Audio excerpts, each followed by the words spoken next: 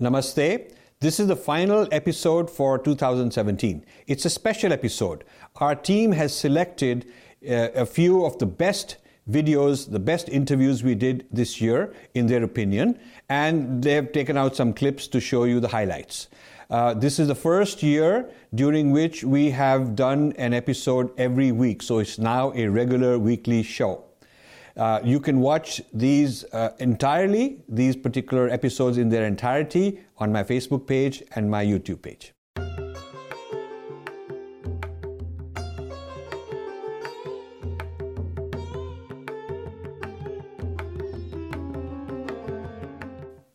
The first clip they selected is one of my interviews with Dr. Subramanian Swamy, in which he explains the National Herald case against Sonia Gandhi and Rahul Gandhi and explains that they are convicts out on bail.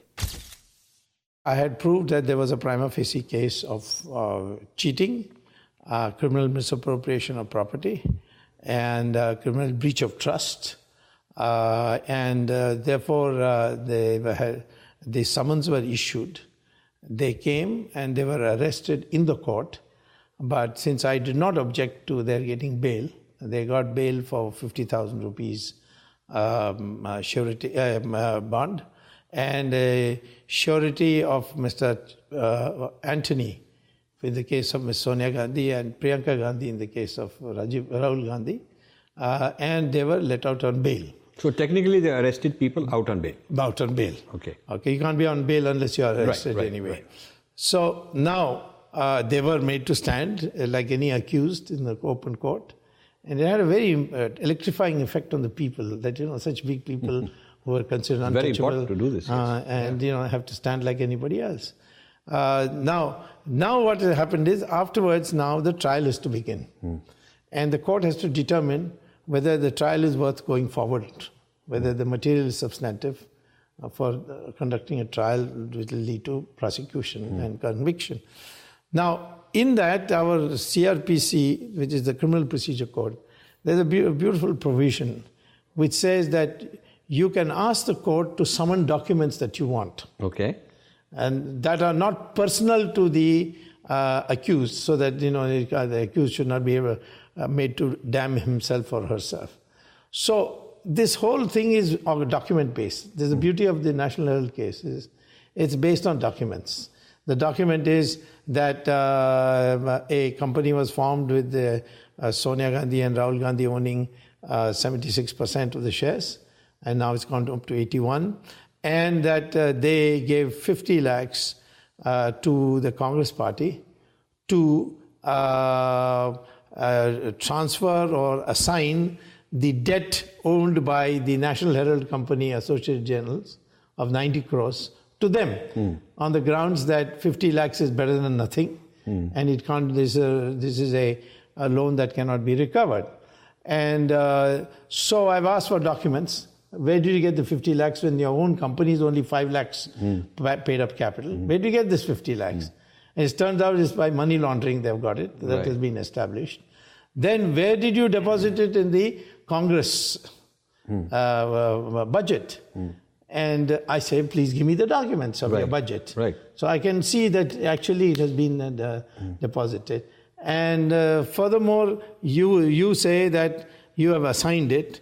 Let's find out whether the Associated Journals actually got 90 crores loan from the Congress party. Where did you put it in the newspapers' accounts?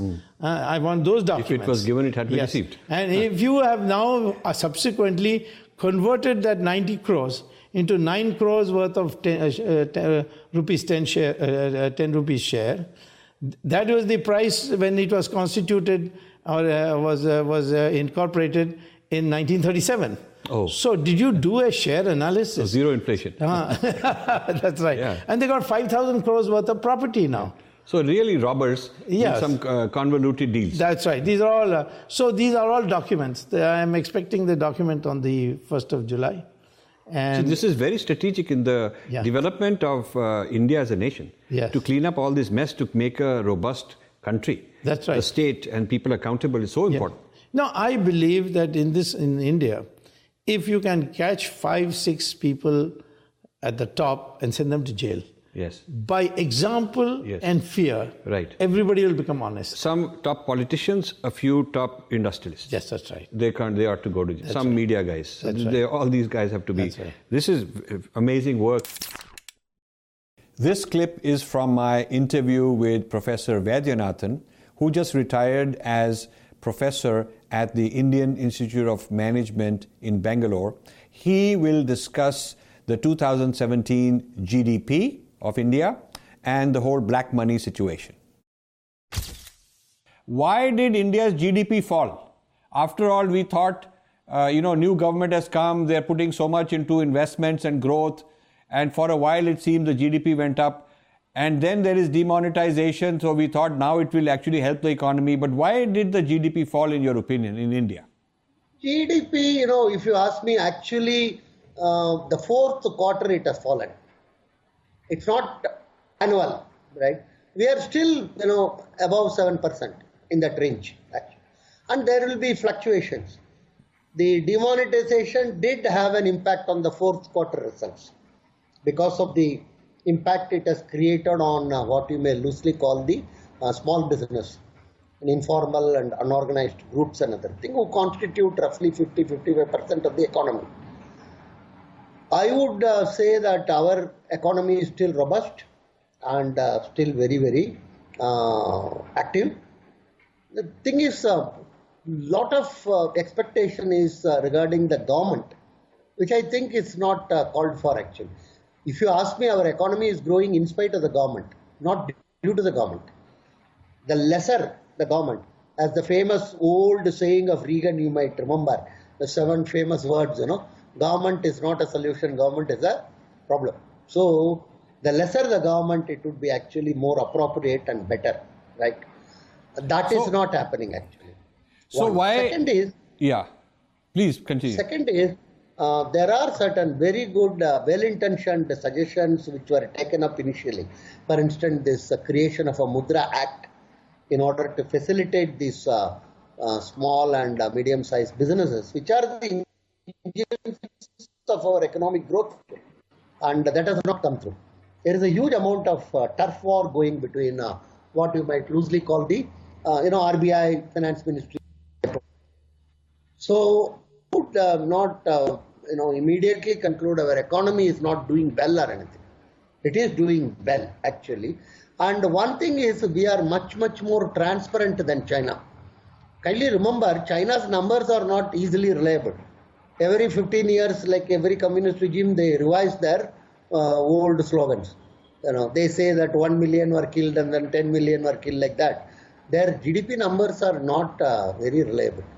And their banking system is in very bad shape. So, as a complete country, it is doing well, relatively, but not as well as being projected by the media. Yeah. So,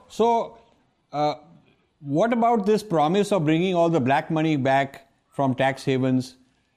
Has that happened? I mean, I don't think it has happened. Yeah, it's a huge amount of funds are still abroad.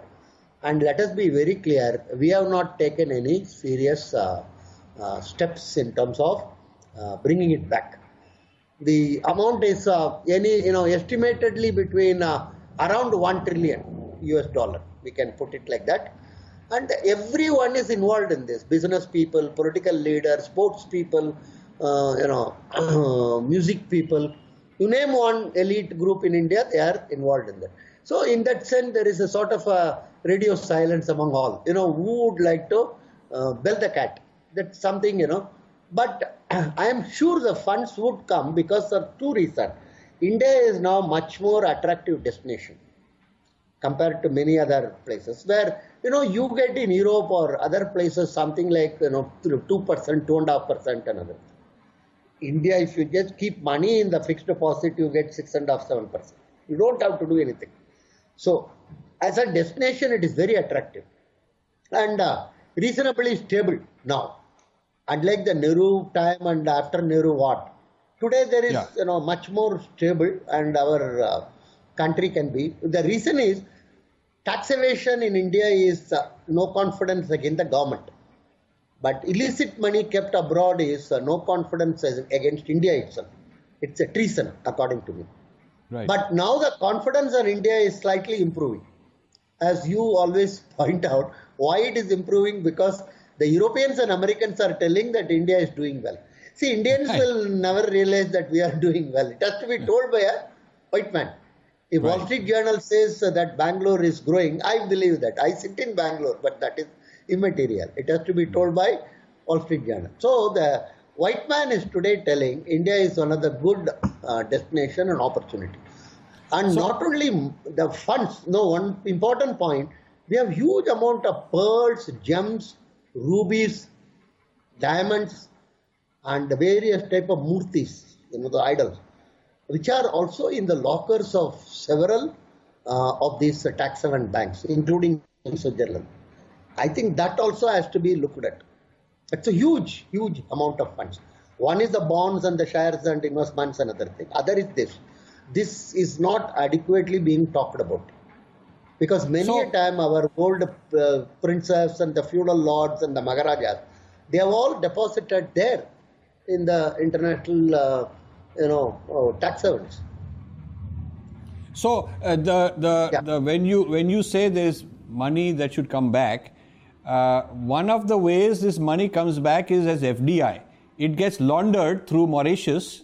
So this illegal money goes abroad, and some of it, when they want to bring it back, they clean it up as legal money and bring it back through some laundering services which clean it up, like Mauritius. Notes is a famous thing. PN notes. Everybody recognizes that it is the way in which our own money comes back to us. Now comes an important conversation with Meenakshi Jain, a historian, and in this clip, we are talking about her perspective on the history of the whole dispute in Ayodhya. You're known for Ayodhya work. Yes. So now that's a very controversial subject, and it takes courage to take on that. You've done very well. So tell me your work, what it reveals. See, actually, I did not know anything about the Ayodhya dispute. I just had an emotional reaction to the controversy when it broke out. I started studying this subject sometime after the Allahabad High Court delivered its judgment. Soon after that, somebody gave me a pamphlet which was published by the Aligarh Historians Forum. It was mainly written by Irfan Habib. And that booklet was a total indictment of the Allahabad High Court judgment. Irfan Habib, for those who don't know, is one of the preeminent leftist scholars, yes, who's devastated and tried to discard and dismiss and reject every Hindu point of view, or I would say the true point of view. So when I read this, he said that the Supreme Court is going to overturn this judgment. I said, my goodness, is it possible for a court in India to give such a faulty judgment? That compelled me to read the 5,000-page judgment. And when I read the judgment, it was a real eye-opener for me. But what I want to say on Ayodhya, every point that was, trumpeted by left historians was found to be faulty. By the court? By me and by the court also. Okay. By the court, obviously the court did not accept their point of view. So give me some major things they said which are wrong. All right. So I'll just, I can give many examples, but just for the view of the readers, they said that the Ayodhya dispute was manufactured by the British in the 19th century as part of their policy of divide and rule. And they said that there is no evidence of any temple at that site before that. And they said Ram worship itself was a very late phenomena. It was an 18th, 19th century affair. Now, it is one of those ironies of history that documents that were wholly discrediting the left point of view had survived by chance in the Faizabad district court. Because, the British started ruling over Awadh in 1858 after the Great Mutiny. So from 1858 onwards, all disputes on Ayodhya, the record was kept in the Faizabad district court. And it's amazing that those documents survived unharmed for 150 years. So the first document which we have from Ayodhya is 1858. It is an FIR filed by the Thanedar of Awadh. And this Thanedar is filing an FIR that 25 Sikhs have got into Babri Masjid and they've started Havan and Puja. So 2 days, so this one paper, small little paper, it has survived from 1858 till 2000 whatever. Then immediately 2 days later, the Muttawalli, that is the superintendent of Babri Masjid, he also files a case in the Faizabad court in which he says that these Sikhs have entered and they are doing Havan and Puja, and with koila, charcoal, they have written Ram Ram all over the walls of the masjid. And he also says that before this period, before this incident, the Hindus were already in control of the compound of Babri Masjid, which they regarded as Janam Sthan, and they were already there. That was already in their possession, but now the inside area and the outside area, both the areas are open to them. So the Allahabad High Court regarded this as a very, very important fact bearing on the case, that there is a Muslim source which says that from 1858 the Hindus are inside and outside the court. Excellent. So what else was...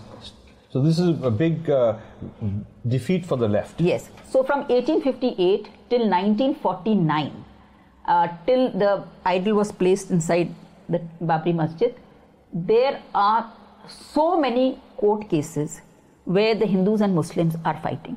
And I'll just give you one example.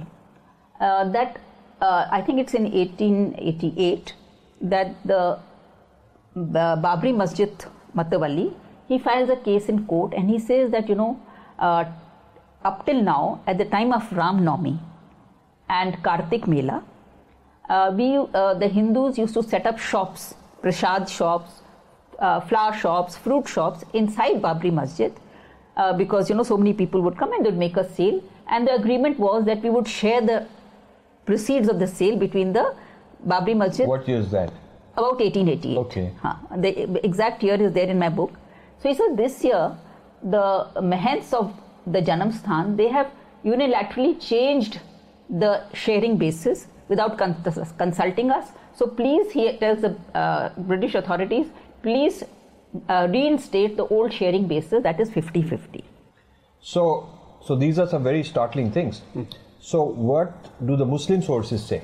Now, there are two recent works that have been published which people interested in the Ayodhya dispute should be aware of. One is the autobiography of K.K. Mohammed. He was an archaeologist with the ASI, and he has said that there was a very serious thinking among the Muslims that let us hand over this site. When the controversy broke out. Okay. Around 1989. That controversy, not the recent. Okay. 1989. Right. Okay. When the 1989. Okay. So he said there was a strong thinking among the Muslims that let us hand over this site to the Hindus because it's of so much significance to them. But he says that a group of left historians convinced them that you have a very strong case, don't. So it's the leftists who created a rift between Hindus and Muslims, and he says, because they were ready to sort it out. Yes, and he says that they prevented an amicable solution. The clip out of my Aditi Banerjee interview is significant because here she discusses her views on Geoffrey Kripal, who became famous as a Hindu-phobic scholar, criticizing and demeaning Sri Ramakrishna. Another is Geoffrey Kripal, and this goes back to what you were mentioning about Sri Ramakrishna and Swami Vivekananda. So Geoffrey Kripal actually did his PhD under the guidance of Doniger, and his dissertation was about Sri Ramakrishna, the founder or the spiritual figure behind the Ramakrishna mission. And for his dissertation, he actually went to Bengal to the Ramakrishna mission to take help from them.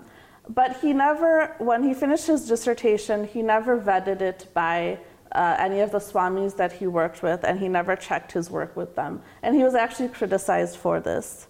And then, based on his dissertation, he published a book called Kali's Child. And this book won the first book award from the American Academy of Religions. And Encyclopedia Britannica listed this book as its top choice for learning about Ramakrishna. So you can imagine how important it is. And much of his thesis was based on mistranslations of Bengali writings. And when he presented his dissertation, actually the sole Bengali language expert on his committee was absent. So this book, which is obviously so important in the study of Sri Ramakrishna, what does it actually say? Kripal's thesis, in his own words, is that Ramakrishna was a conflicted, unwilling, homoerotic tantrika. His female tantric guru and temple boss may have forced themselves on the saint, but Ramakrishna remained a lover not of sexually aggressive women or even of older men, but of young, beautiful boys. And he goes on to say that this homoeroticism, this molestation of Swami Vivekananda and other young boys who came to the Ramakrishna mission, that was not just some side aspect of Ramakrishna's psyche, that the very foundation of the Ramakrishna movement, his spiritual experiences, his spiritual realizations, in other words, the very Hinduism that that Sri Ramakrishna taught and experienced, was false and based on sexual perversion and molestation of young boys. And actually, one of the examples of Hindu phobia I'd come across before reading your writings was in college, where this kind of an accusation or this kind of an allegation was brought up. And it was so extreme and horrifying to me that I did not even know how to respond. And I think in our culture, we're taught to defer to our teachers and to respect our teachers and professors. So even though as a child I had a picture of Sri Ramakrishna, Swami Vivekananda, Sharada Devi in my bedroom, I would worship them. I read all of Swami Vivekananda's books.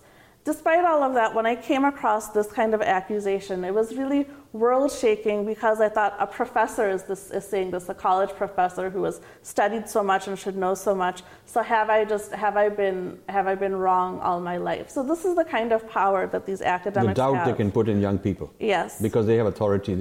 We've given them the adhikar by mistake. Right. Yeah. Right. And at that time, we didn't have anything on the other side. So this is the kind of impact that they have. And actually, it would be one thing if these kinds of accusations or these kinds of fantasies or delusions were based on anything, if there was scholarly rigor behind them. Then you can reach conclusions we may not like, but we would say, yes, this is genuine scholarship and we have to confront it one way or the other. But this was all just speculation, not based on anything. It was said that the translations that Kripal used in coming up with this work were based not even on the primary or secondary meanings of Bengali words in the dictionary, but just some really speculative, loose translations of the language. He was not a Bengali expert, and he really saw in the works on Ramakrishna what he wanted to see rather than what was there. So I think this brings up a very interesting point. The whole postmodernist methodology says you can pick and choose. One of their famous statements is the author is dead, which means whoever wrote the original text is gone, is irrelevant. We today can interpret it for our purposes. We can give it the meaning. So the author in our system, in our tradition, when you interpret Shastra, you want to look for what was the author's intention. Mm-hmm. With what intention was this written? The postmodernist says the author is dead and his intention is irrelevant. We impose or we project on it our intention or our purpose. So if our purpose is Hindu phobia, we look for that. If our purpose is to say that there is exploitation, there is oppression, there is social injustice, we look for that.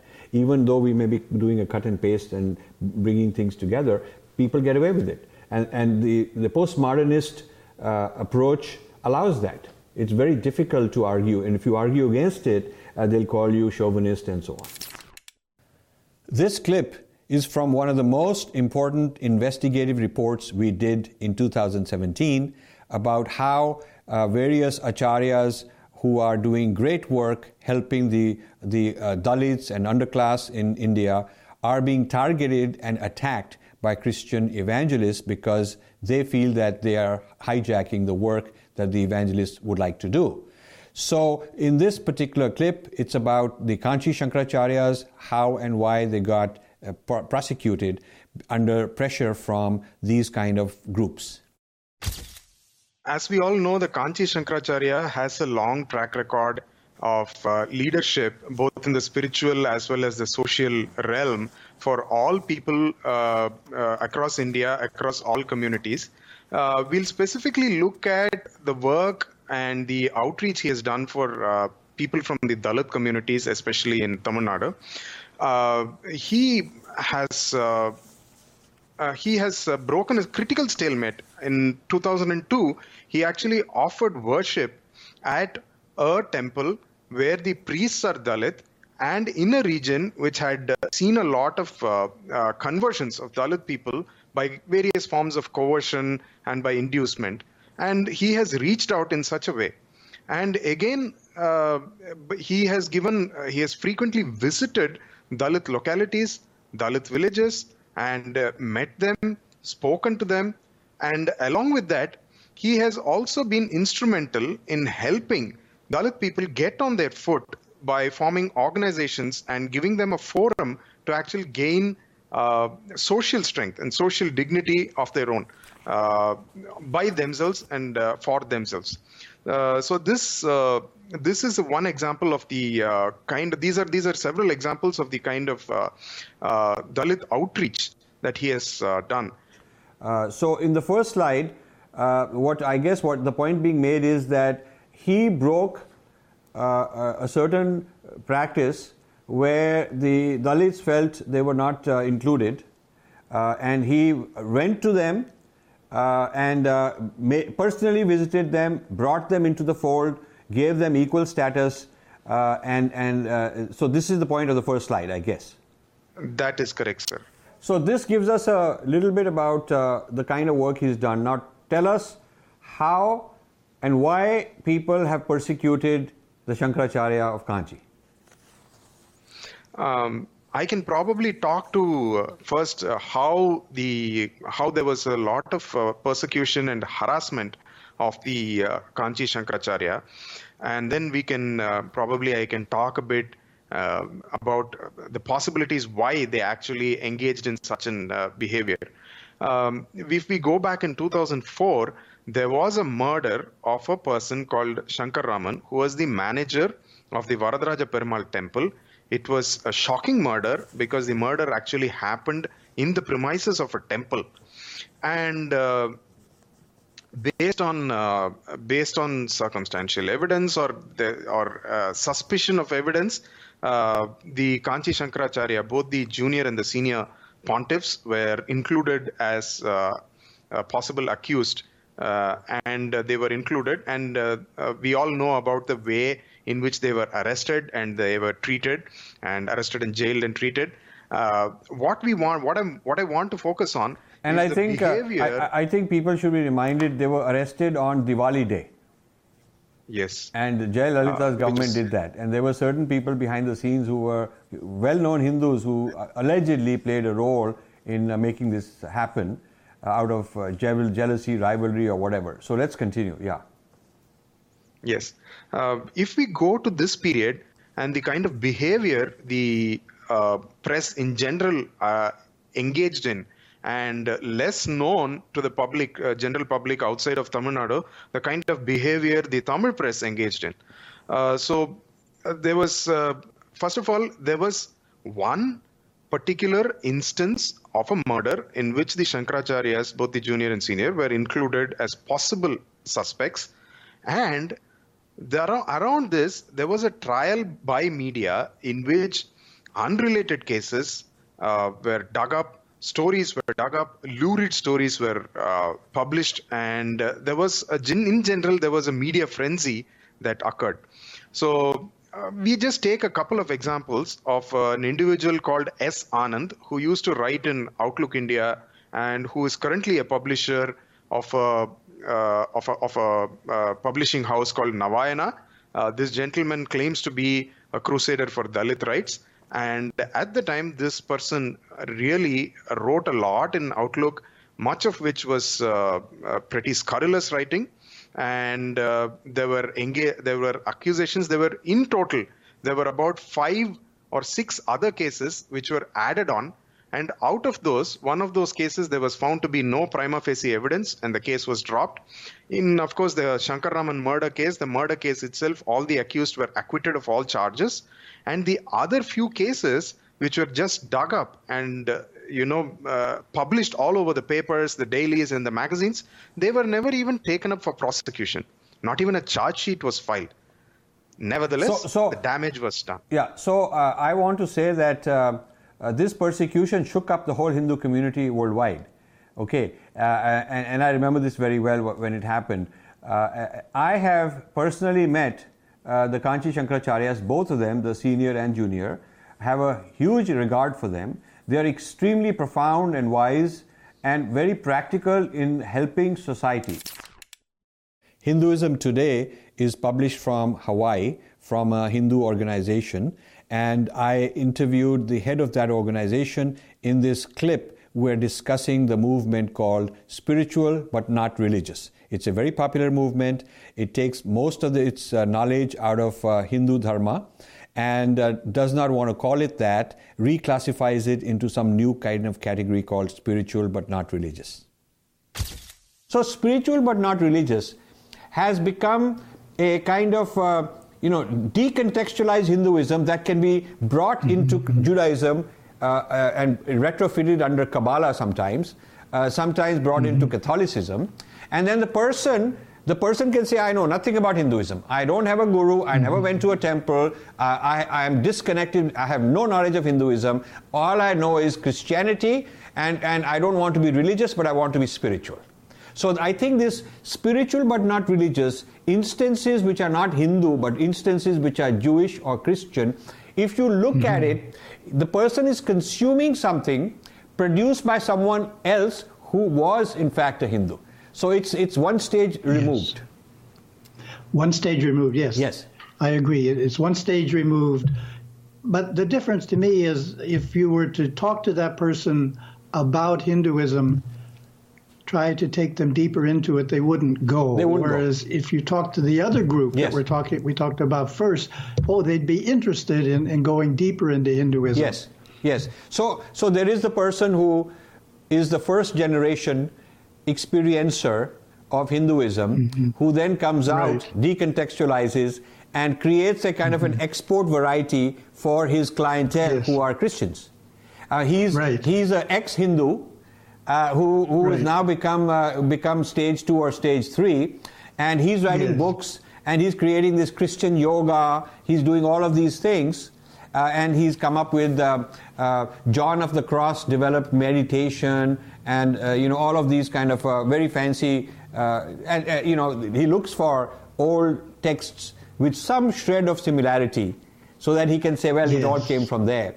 So he's rehabilitating Hinduism or recontextualizing, reformulating it in a Christian kind of a package, because his clientele want to say that they are Christians.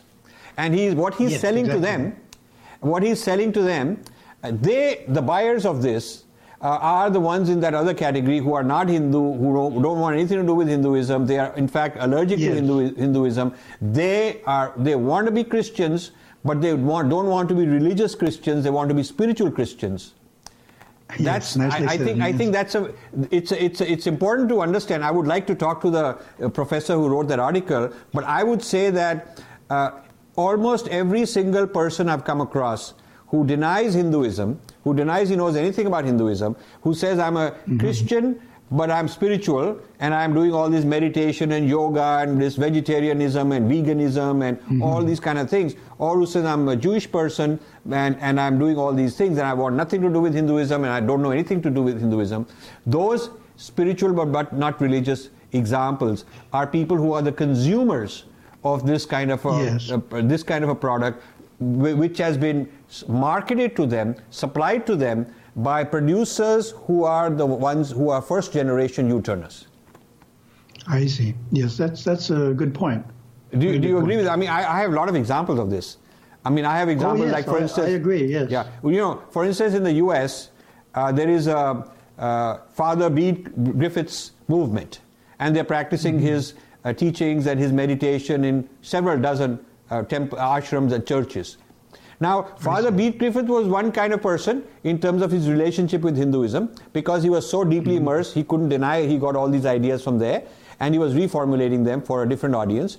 But these people, tens of thousands of them in the United States particularly, they can say, we don't know anything about Hinduism. We just got it from Father Bede, or we got it from some other teacher, and we don't know anything about it. So I think there is a middleman who serves as a sort of a person who can change it's sort of like money laundering, where money becomes clean, it's given a new identity, it's given a new ownership.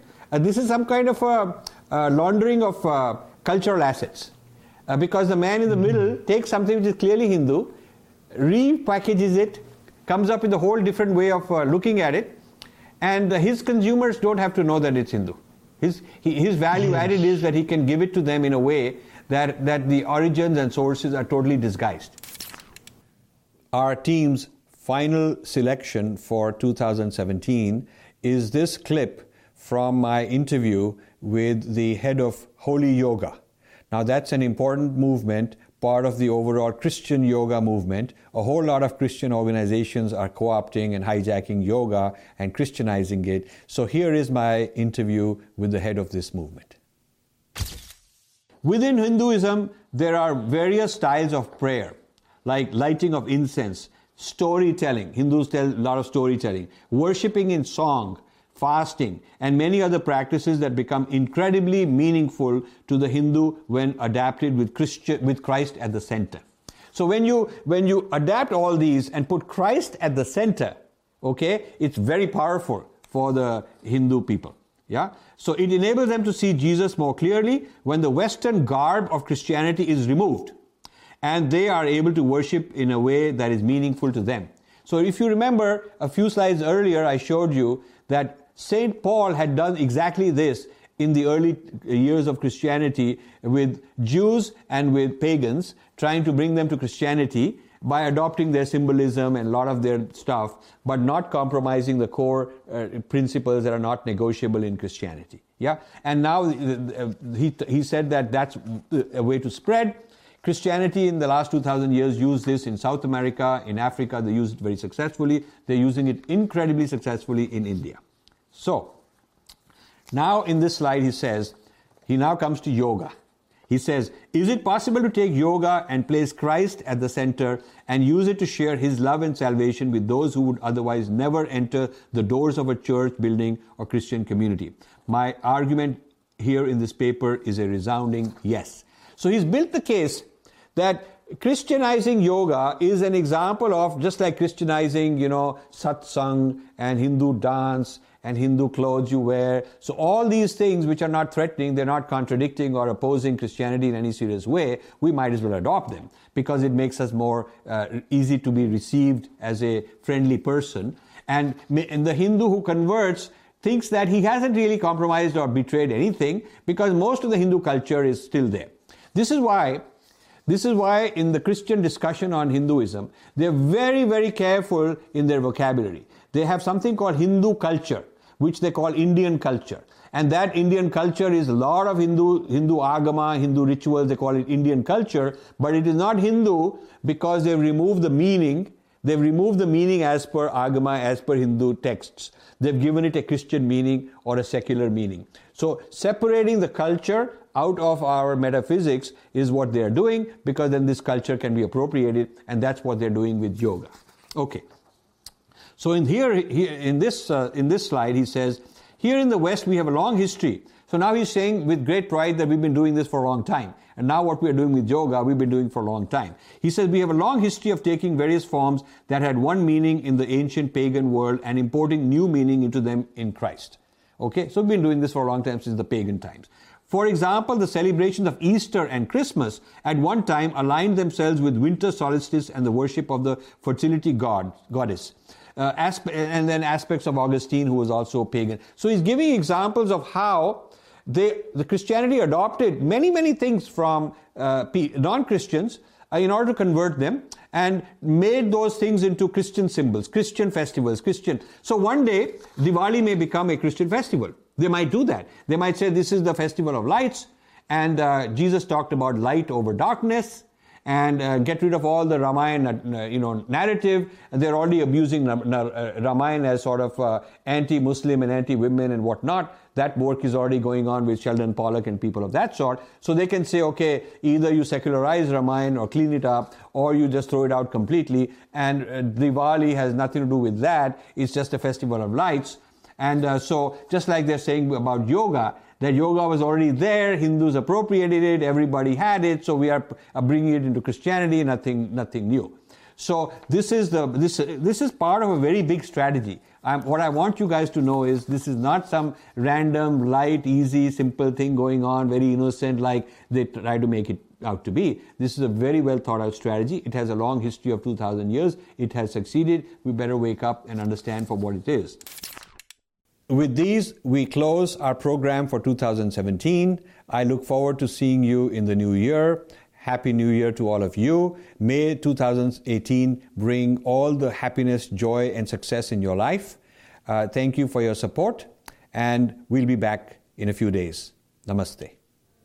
To help me, you can go to the subscribe button on my YouTube and subscribe. We need more subscribers there.